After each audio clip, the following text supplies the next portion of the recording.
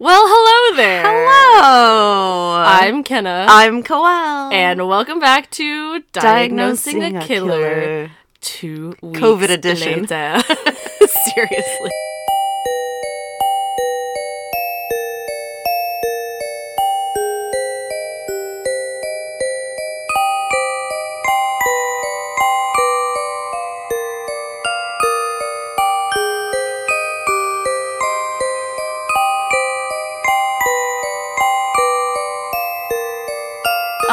Yeah, it's been a while. I think, probably took about 2 weeks off, unintentionally the first week, and then the second week I got COVID, and so I had to quarantine, and we were actually going to record the part 2 days before I tested positive, and I'm glad we didn't, because you merely escaped getting sick. Yeah, I know. So just breathing into each other's mouths when we do this. So, the whole household isolated and quarantined. Yeah, and actually, I was the only one that got it. I think we did really well because no one else got COVID. Yeah. Everyone else felt kind of crappy, but no one else actually tested positive, which is awesome. Yeah. So, it sucked for me, but I'm glad I could help. She's like, are you going to Walmart? Can you give me a puzzle? Dude, I did 2 1,000-piece puzzles in 3 days by myself, and it was satisfying at the end, but damn boring. And I watched all, the first 4 seasons of Supernatural. They're 30 episodes per season. What? I watched there's 16 seasons. Yeah. So, but yeah. Anyways, hi, we are back, and thank you guys for waiting so patiently, especially since we're in the middle of a 2-parter, and it's been 2 weeks. I know. Oh my gosh. I feel like I've listened to the last episode 100 times. Right. Just to fill some void. Yeah, but you don't even know what's going on too. I know. You're just right there. What's gonna happen? What's gonna happen? With the listeners, you're right there. You don't know. So, oh my gosh, I'm excited. Before we begin, I wanted to shout out a new Patreon. We got a new Patreon. Her name is Kaylee. So thank you so much, Kaylee, for donating. And it's funny because she's probably like, wow, I donated to the Patreon and then these bitches make me wait 2 weeks for to hear.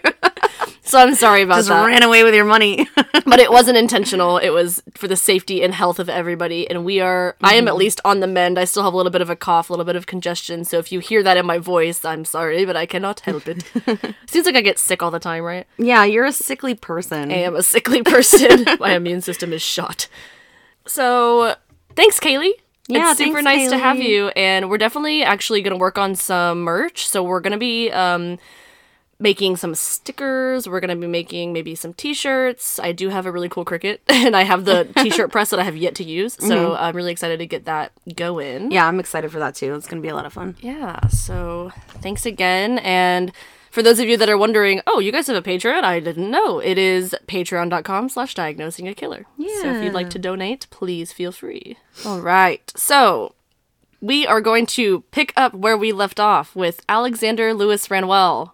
Part 2. I'm so excited. So, if you haven't listened to part 1, I highly recommend that you do so because there is a lot of information and there's a lot of first-hand accounts from Alexander, but you will be able to kind of follow along in part 2. I'll kind of, give you some spark notes about what happened in part 1. So, when we last left off, we had realized that Alexander killed 3 men thinking that they were part of a pedophile ring. Right. That first man being Anthony Payne and the other 2 being twins Dick and Roger Carter. Okay. He had killed 3 of them, and then he had spent the night at the Exeter Castle, and that was when he said that he saw the bears, the ghosts of the bears that had been killed, and he had claimed that he had been bitten by a snake overnight.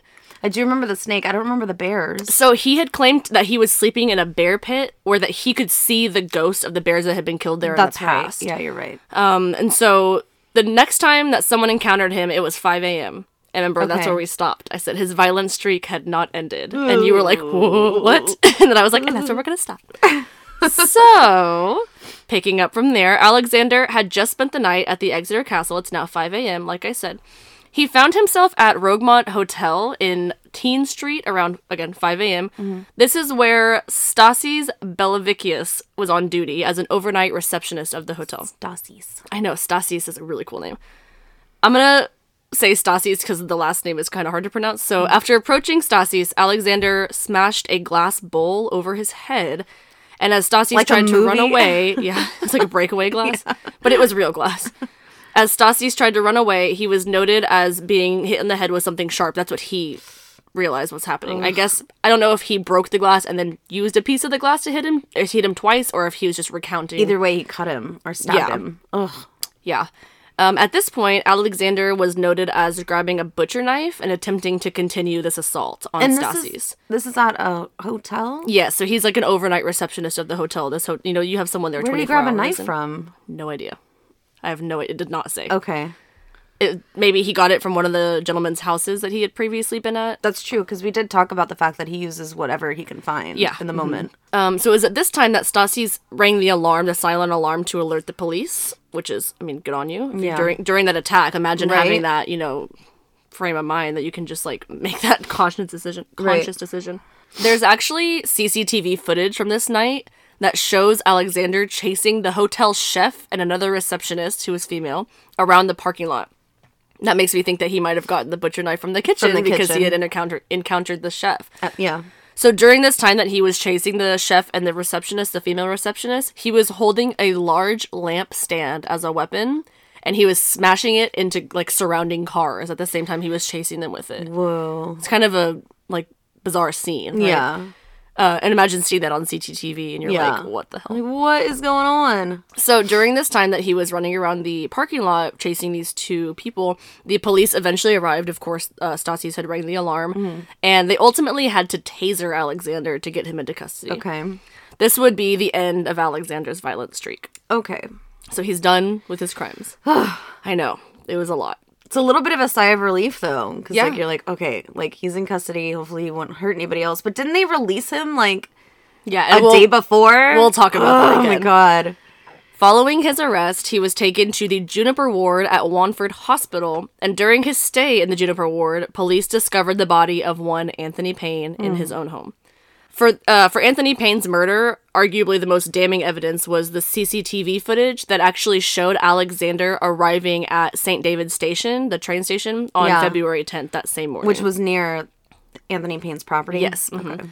Now, the bodies of the twin men, Dick and Roger Carter, were found on February 12th, so 2 days later. And Alexander was then arrested on suspicion while still in the Juniper Ward of the hospital. Okay. Now, his bail application hearing took place on February 18th, where it was noted that Alexander was wearing a gray jumper and was escorted by 2 police officers and 2 custody guards. So they had 4 people escort this man to his bail hearing. Okay. I don't know. I just think that's a little, like, much for 4 men. Like, I understand that this guy has been on suspicion of murder. He's clearly, unpredictable, but he also chased people around a parking lot with a knife. I guess a lamp. So. I think for more, like, for people, especially, which seems like a really small community, I think it's more of like, oh, we have this under control. I suppose. This is a show of control, like I said. Like, it's like, oh, we've caught this bad guy. He's no longer gonna terrorize this town any longer. But it's also like, you're doing that, like, as if he, like, escaped in the past. No, bitch, you let him go. So he's not, like, some, like, mastermind that just knows how to escape police custody. It sounds like a public relations thing. Yeah. It's like something where somebody's like, oh, no, like, we goofed. We let him out before. Yeah. We need to show that, like, we're taking this seriously. Yeah. Which is gross. So it wasn't really noted what took place in the bail application hearing, but it seems as though he did not make bail. He wasn't able to afford it, so they kept him person, yeah. Isn't he? Yeah, so they kept him in the custody at the Juniper Ward in the psychiatric unit, which is good. Now his preliminary his preliminary hearing took place on March 21st, so a month and some change later. And during this time, it was thought that there was no link to Anthony Payne's murder and the murder of the twin brothers. So, not to Alexander, but together. They didn't think that he had been responsible for all 3. Oh, I see. Yeah, it wasn't no link between him and Anthony Payne, but it was Anthony Payne and the twins. They didn't think they were like, was a link. Okay, these are 2 different scenarios, right? Well, like, yeah, one and they're miles apart. Yeah, and not only that, but there's like one person in one house. There's 2 people in this one. Method of operation is different. It's different, yeah. Yeah. Now, following this hearing, it seems as though he was held at Broadmoor Secure Hospital. So this is a little bit of a different place, kind of similar to the Juniper Ward, but I think that it was more of like hospital rather than prison or jail. And this is where a consultant forensic psychologist, Paul McAllister, found Alexander to be sensitive, intelligent, and articulate when he was well. But when he was ill, he was living in a very frightening, dreamlike world. Seems pretty accurate, though, from what we've seen. That is like nail on the head. Well, that's what we talked about, his compassion. Clearly, he's an animal lover, and he really, in his mind, he thought he was helping people and helping these young women. And yeah, it's really a tragic story. But how, that can be amplified due to a mental disorder. Of course, especially something like schizophrenia spectrum. That's all. Auditory hallucinations is the most common noted symptom of schizophrenia spectrum. And so, he has experienced that clearly. Auditory and visual, he's experiencing. Later on, Alexander was noted as telling McAllister, quote, "I cannot believe no one helped me. They let me out twice when I was unwell." So he recognizes, yo, you shouldn't have let me go. I'm clearly unwell, but he also didn't have the mental capacity at the time to tell them that, what are you gonna say? It's so sad. Again, somebody has to be responsible for the negligence. Of course. It has to be traced back to someone who is negligent. We'll hear a lot of differing opinions on how the police handled this situation before. Okay. So Paul McAllister was later noted as saying in court about, in Alexander's defense, quote, "He had the clear belief that the police were aware of and sanctioned his actions. He believed that the police were shortly to arrive to support him." So like he said earlier, Alexander, when he got out to go to Anthony Payne's house, he was like, I thought the cops were right behind me. Yeah, and they were going to come praise me for doing their due diligence or whatever. Due diligence. So this is where we're going to get into the main trial. During the trial, the prosecution's main argument was that Alexander knew what he was doing was wrong at the time of the murders, so he should be punished for his known crimes. The defense argues that Alexander was indeed insane at the time of the crimes, and he was not aware that he was acting outside of the law since he thought he was working for the police. Right. Pretty cut and dry, stances. Yeah. We kind of heard that and kind of figured that one. I know you're so anti-defense attorneys, but no. Do you consider that to be a situation? Good case? Yeah. I am totally pro defense attorney because this guy. this is a specific instance though. Defense attorneys that. Dude, he fucking did it, and you still have to defend him. I know that's your job, but I couldn't do that. I couldn't do that. I mean, and how? And then they're so convincing sometimes too. I'm like, dude. Well, part of having your right to a fair trial is your defense attorney needs to believe you, of and course. If you, as a defendant, don't feel like you're supported by your attorney, you can call for a mistrial. I know, and or you can call for another attorney that will believe you. So if they don't believe, I know, quote, end quote, if they don't believe in their defendant, then they don't get to participate in that trial. That, makes me, boil, because it's oh, yeah, let me just go kill all these people unknowingly and be like, well, you're not gonna fucking defend me? Seriously? You don't believe me? You don't believe me. No, I don't believe you. Yeah. You piece of shit. Not Alexander. I'm talking about a different, different scenario. But, it's just interesting to me that's how our court system works. Yeah, of course. Yeah. So, if you can't see where this is going, the defense is going full out with the insanity plea. Mm-hmm. Now, we've talked about the insanity plea a little bit in the past. I'm going to talk about it a little bit more, especially since this pertains to the UK and not the US. Mm-hmm. It's a little bit different than how we handle things here. Yeah.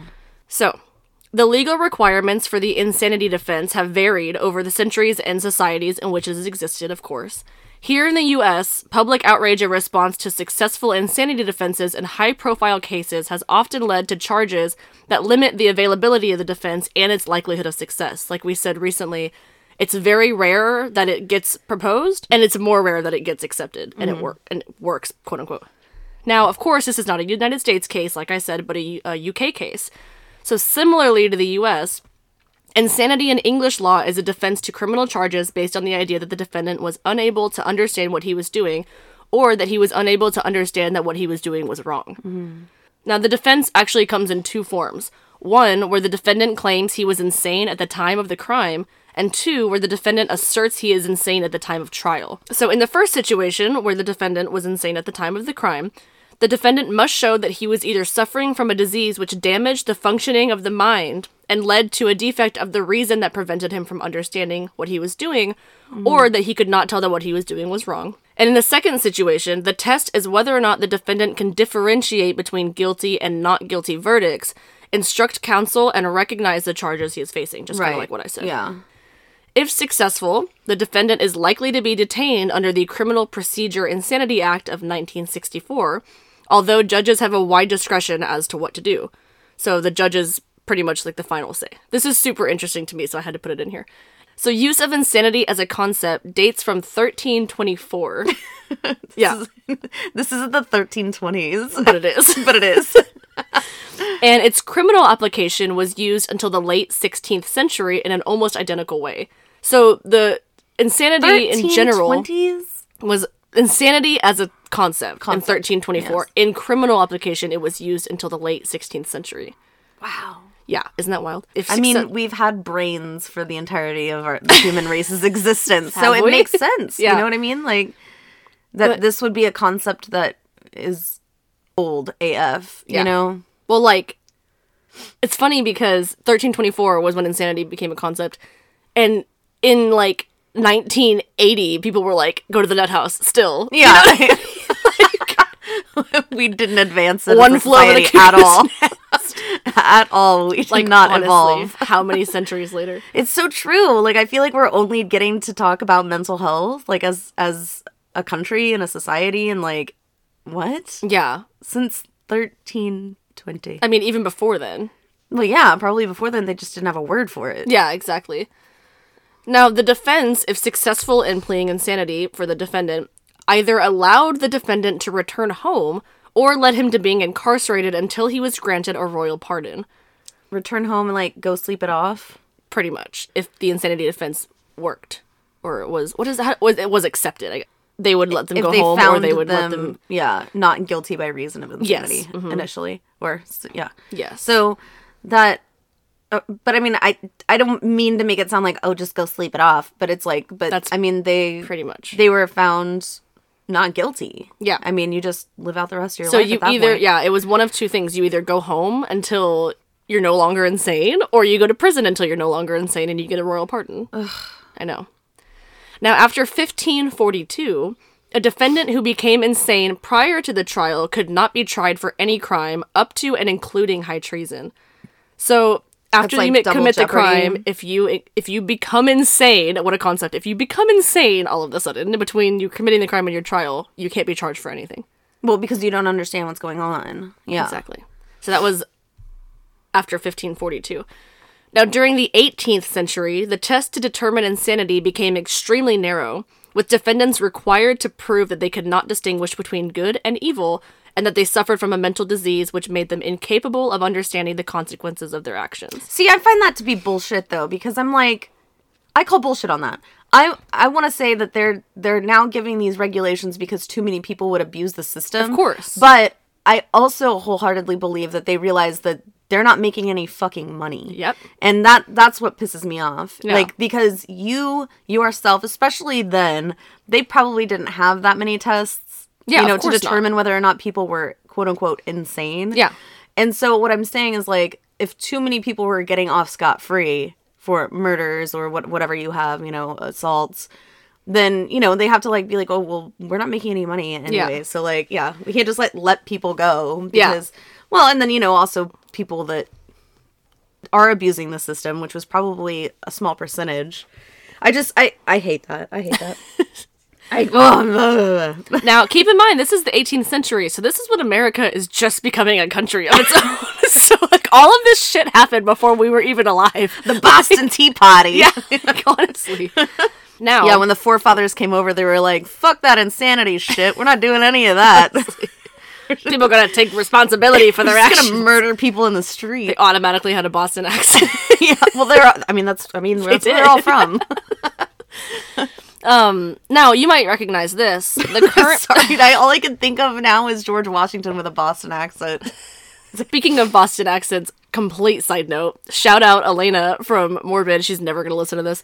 But I finally watched The Wizard of Oz for the very first time, and now I know what she's talking about because she loves the Tin Man. And when she goes, no heart? And he goes, yeah, no heart. No just heart. Like that. I'm like, oh my God, I love that. Everything about that. If I only had a heart. Yeah, she was like obsessed with the Tin Man. And I'm like, no, I get it. I get Elena. They're all kind of Boston-y though, aren't they? All of them, yeah. Yeah. Except for... Oh, Dorothy. Oh, I hate that. Dorothy. Oh, that was good. Yeah, thanks. Yeah, it's really good. All right, back to the case. You might recognize this phrase or name. Now, the current wording for the insanity defeat comes from the M'Naughton rules based on the trial of Daniel M'Naughton in 1843. Mm-hmm. The defense of insanity has been subject to intense criticism, particularly from the Butler Committee, which noted that the rules were, quote, based on too limited a concept of the nature of mental disorder. Highlighting... Too limited a concept, okay. Yeah. Highlighting, quote, the outmoded language of the M'Naughton rules, which gives rise to problems of interpretation, and that the rules were, quote, based on the now obsolete belief in the preeminent role of reason in controlling social behavior. The rules are not, therefore, a satisfactory test of criminal responsibility. So, I mean, all I hear when I hear that is, like, basically, like, how are you going to prove to me that you're not well? Literally. That's so gross. Literally, yeah. And if you can't, then, sorry. It's innocent until proven guilty. Like, why do I have to prove to you that I have a mental disorder? That I'm innocent. Especially if you're incapable of expressing that to someone. Like... Clearly, he was incapable of expressing it to the police that let him go. That he was incapable of expressing that he needed to stay. He knew that and probably in his mind that he needed to stay. But how do you explain that to someone? Like, unless you say things like Andre Thomas did, like, I'm gonna hurt someone. Yeah, you know, exactly, like, please, exactly. But please, yeah. I mean, that presents differently in everybody, right? And then some people might be like, well, if you feel like you're gonna hurt someone, what is it? Who was it?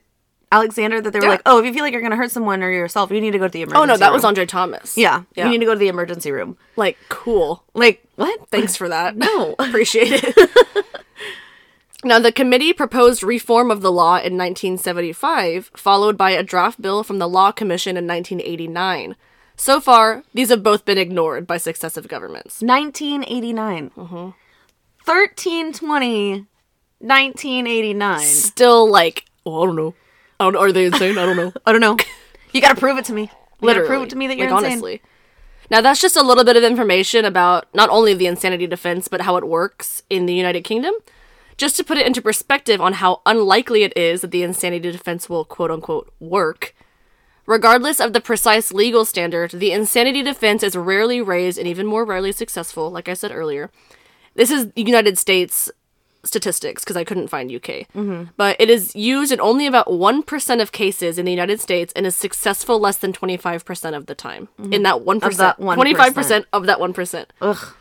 Again, I couldn't find a direct statistic for the United Kingdom, but I'm assuming it's about the same, or even less than ours. Yeah.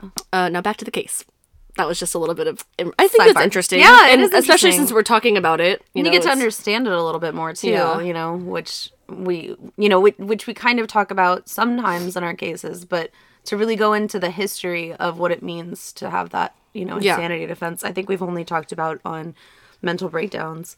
Of course. Now, it was noted during the trial that the proposal of the insanity defense was so rare that they could not remember another instance in which it had been proposed before in the United Kingdom. Yeah. What? Like, they could not recall, like, oh, yeah, I remember so-and-so. And oh, it was the case of 89. Yeah, whatever. Yeah, exactly. Now, so no one alive at that time remembered. Yeah. Back in 1320. Right. It's like, what are you doing here? You're clearly a vampire. You're clearly a vampire. Now, during sentencing, Mrs. Justice May described the case as, quote, disturbing on so many levels. 3 dead, 2 injured at the hands of someone floridly psychotic at the time and therefore not criminally responsible. Yeah, she does sound like she's like, damn. That sucks that he's not, like, being able to be tried. Damn. Like, honestly. Gotta let another one go. She also said that she would be making a hospital order with restrictions to ensure Alexander, quote, won't be allowed into the community until agencies are absolutely content it is okay for him to be released. Yeah, no, I don't like this woman. Yeah. Sorry. So she's like, well, that sucks that we can't put you in prison forever, but we're just going to make sure that you're, like, kind of in prison forever until you're in prison forever. Yeah. The judge informed the court that prior to returning their verdicts, the jury had passed her a note raising concerns about the, quote, state of psychiatric services in Devon and the failings in healthcare in Alexander's case. The jury knows what the fuck is up. They're like, what about these dumbass cops that let him go? The sliding of the note. Yeah. Here you go. Excuse me. Yeah. Excuse me. What about this? So in a statement, the head of custody for G4S Health Services, John Allen, said the company, quote, stood by their decision that, quote, Alexander was not suicidal and did not meet the requirements of a full Mental Health Act assessment in the out of hours period. Remember when they said it was due to the time frame that they couldn't get him a consult? Apparently it was Sunday. And because it was Sunday, apparently mental health takes a break, and people do not need assessments unless they're acting insane. Or come back on Monday, 9 a.m. Like, honestly. Yeah. You know, I'm sorry, mental health assessments only required during business hours. Yeah, Monday through Friday. Yeah. Like, Monday through Friday, 9 to 5. You can't be insane on the weekends. Right, yeah. It's just not possible. Head of Major Crime at Devon and Cornwall Police, Detective Superintendent Mike West, said, quote, we fully accept our responsibilities to look after those detained in our custody units. However, it is unreasonable to suggest that police officers or staff in these circumstances should have overridden decisions made by those who are trained, qualified, and skilled in healthcare.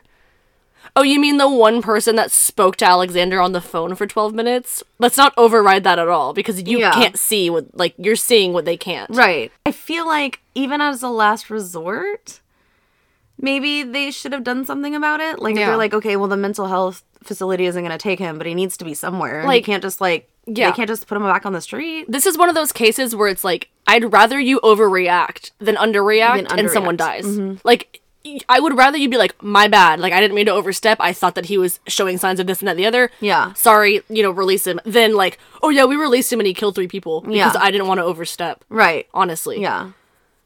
No, it's because you're fucking lazy. Honestly. That's the way I feel. You didn't want to do the paperwork and you didn't want to have to deal with somebody who was clearly having a mental episode. Yeah. The Devon and Cornwall police also responded to the accusations. Quote, Louis Renwell was released on police bail so additional inquiries could be completed in order to refer the case back to CPS, the Crown Prosecution Service. A decision to release the detainee on bail was not based solely on the classification of the offense, but alongside wider circumstances and information available. Quote, during his time in custody on February 8th and 9th, Louis Renwell had a number of interactions with medical professionals at the request of police, none of which resulted in a recommendation of a full mental health assessment. Because it was Sunday. That wasn't a quote. That was just my because it was Sunday. Quote, on February 9th, the duty custody inspector noticed concerns of Louis Renwell, and an NHS, National Health Service, liaison and mental health practitioner were called. They conducted an assessment over the telephone and recommended he be seen by the emergency duty team. Over the telephone. Quote, the team requested a mental health professional to see Louis Renwell, but was not available until the following day, so recommended that an alternative option was to wait for the forensic medical examiner to attend. A forensic medical examiner is not the same thing as a mental health liaison. Hold on to him. Yes. Nobody can see him until the next day. Hold on to him. Yes. Like, literally, why? It's not anything. Oh, you're having a schizophrenic episode, mate. Oh, yeah, all right. Just see you tomorrow. Yeah. Like, yeah. Come on back now. Come on back now. Pop in tomorrow, 9 a.m.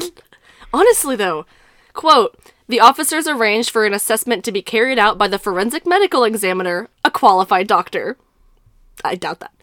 Quote, he observed no evidence of acute mental health issues warranting a hospital admission.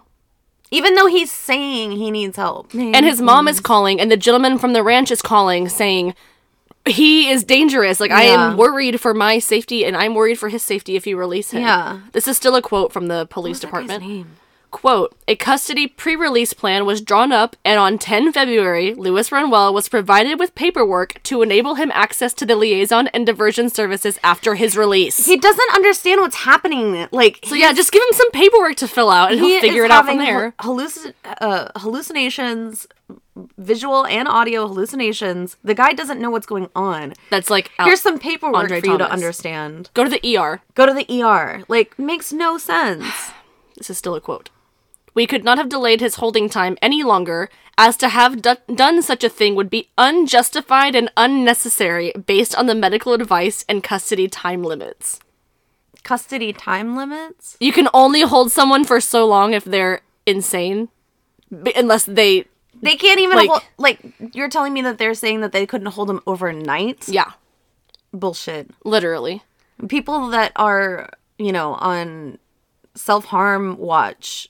They're usually required, at least in the U.S., I think it's 72 hours. And you're telling me that a healthcare professional, quote unquote, or a doctor, quote unquote, they didn't want to deal with him. Can't be there until the morning, and you can't hold him that long? They didn't want to deal with him. Remember I said in part 1 that he had caused damage to the cell that he was being held in? Yeah. They're probably like, fuck this guy. He's destroying our shit. We don't want to keep him. That is so ignorant and negligent. It is. Now, by the end of the trial, the jury agreed the insanity defense could apply to Alexander. And he was found not guilty by reason of insanity for all 3 murders. I just got goosebumps. Oh my god. Right? Well, I mean... But in this case, though, not to diminish what the victims went through, my heart absolutely goes out to them and their families. I truly believe that Alexander is a victim in this as well. I feel like if he had gotten help, he wouldn't have done that. If they didn't release him that night, this wouldn't have happened. I agree with that. Yeah. And he clearly was having, like we said, hallucinations and was clearly dealing with that. Yeah. And the fact that these people literally just try to brush him under a rug. Can you imagine how many times that happens on a daily basis? Oh, all the time. And all these crimes that could be prevented if someone would just fucking open their damn eyes and listen. Yeah. Now, following the trial, Mr. Payne's family said that they were, quote, still profoundly shocked and described the victims as, quote, gentle, kind, and caring gentlemen.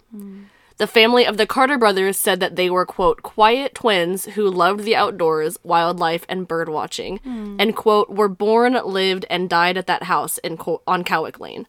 Wow. Now, due to the decision of the jury and judge, Alexander is currently being held at Broadmoor Security Hospital until doctors decide it's safe to release him. They're finally giving him a mental health assessment. Oh, yeah. You just only, like, maimed 2 people and terrorized other people and killed 3 people. Yeah. Oh, finally we're going to pay attention. Mm-hmm.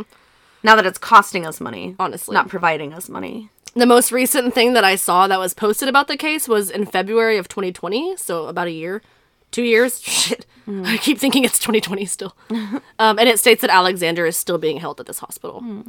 But that's the case of Alexander Lewis Renwell, and it was a lot of information, but I think it was really important to add all of those direct quotes because it really shows not only Alex's basic understanding of what he's going through in his attempt to get himself help, but the negligence of the fucking police department that was like, well, sorry, it's Sunday. Well, he clearly has a grasp on it. I'm sure those interviews happened after he got help and medication and, you know, had a routine.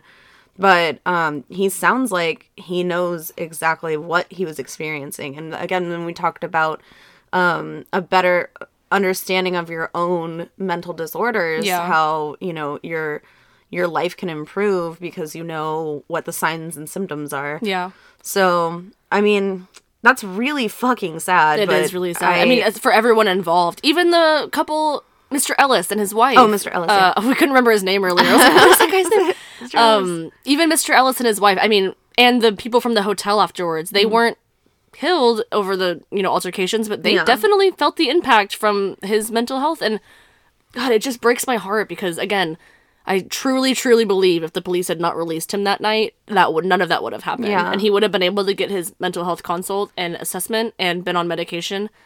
And it reminds me of Richard Chase. He was on medication for paranoid schizophrenia, which was diagnosed back then. And it was working, and he was doing great. And then his mom decided to wean him off of it, and then downhill. Not to say that you can't live with schizophrenia and not be on medication. Right. But in these specific cases, the medication was the key, and the assessments were the key. Yeah. And...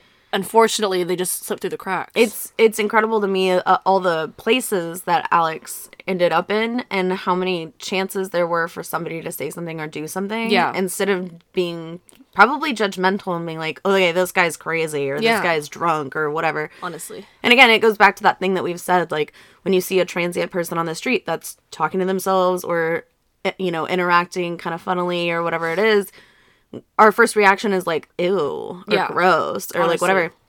And they're dealing with something. And, You know, and a lot of people are just going to dismiss it or not want to be around it, you know, instead of really looking introspectively and being like, okay, that person probably deals with something. Yeah, of course. And that's like, I try so hard to kind of use my compassion in those instances and my perspective. Like when I do see something like that, you know, if I'm with a friend that, you know, makes an off-putting comment, I'm like, hey, you know, like, that's uncalled for. Like, you don't know what that person's experiencing. If anything, you don't know their story. If anything, it just breaks my heart now. Yeah, because I'm like, man, you know, if the mental health care system was a little bit better, that person might have somewhere to go. Exactly.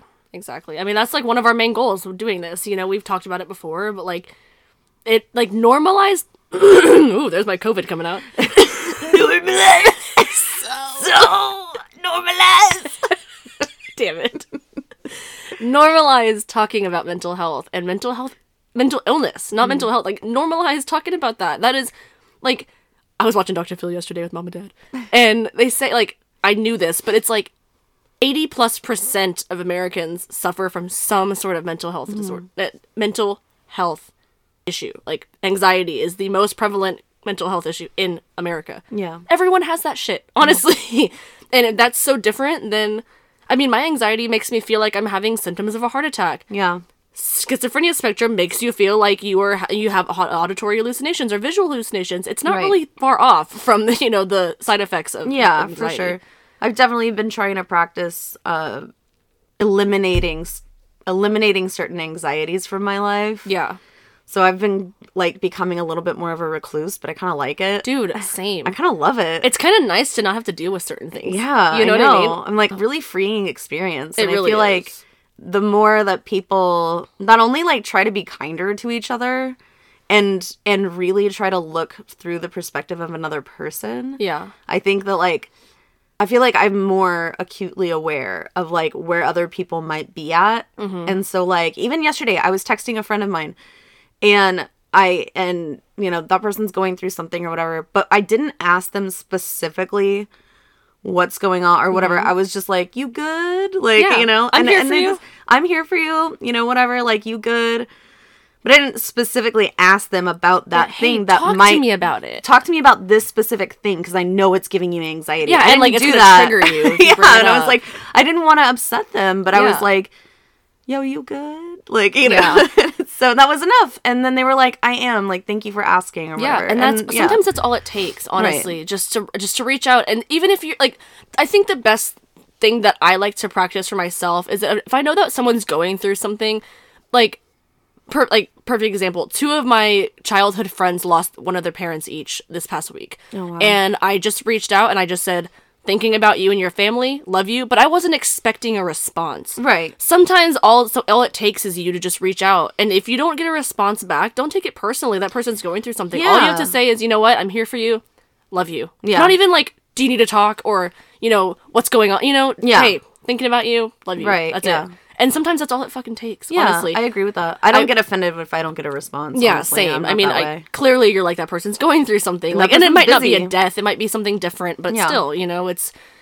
You never know. That's the biggest thing. That being said, normalize doing something for yourself. I challenge every single person that's listening. Do something for yourself that makes your life easier. Yeah.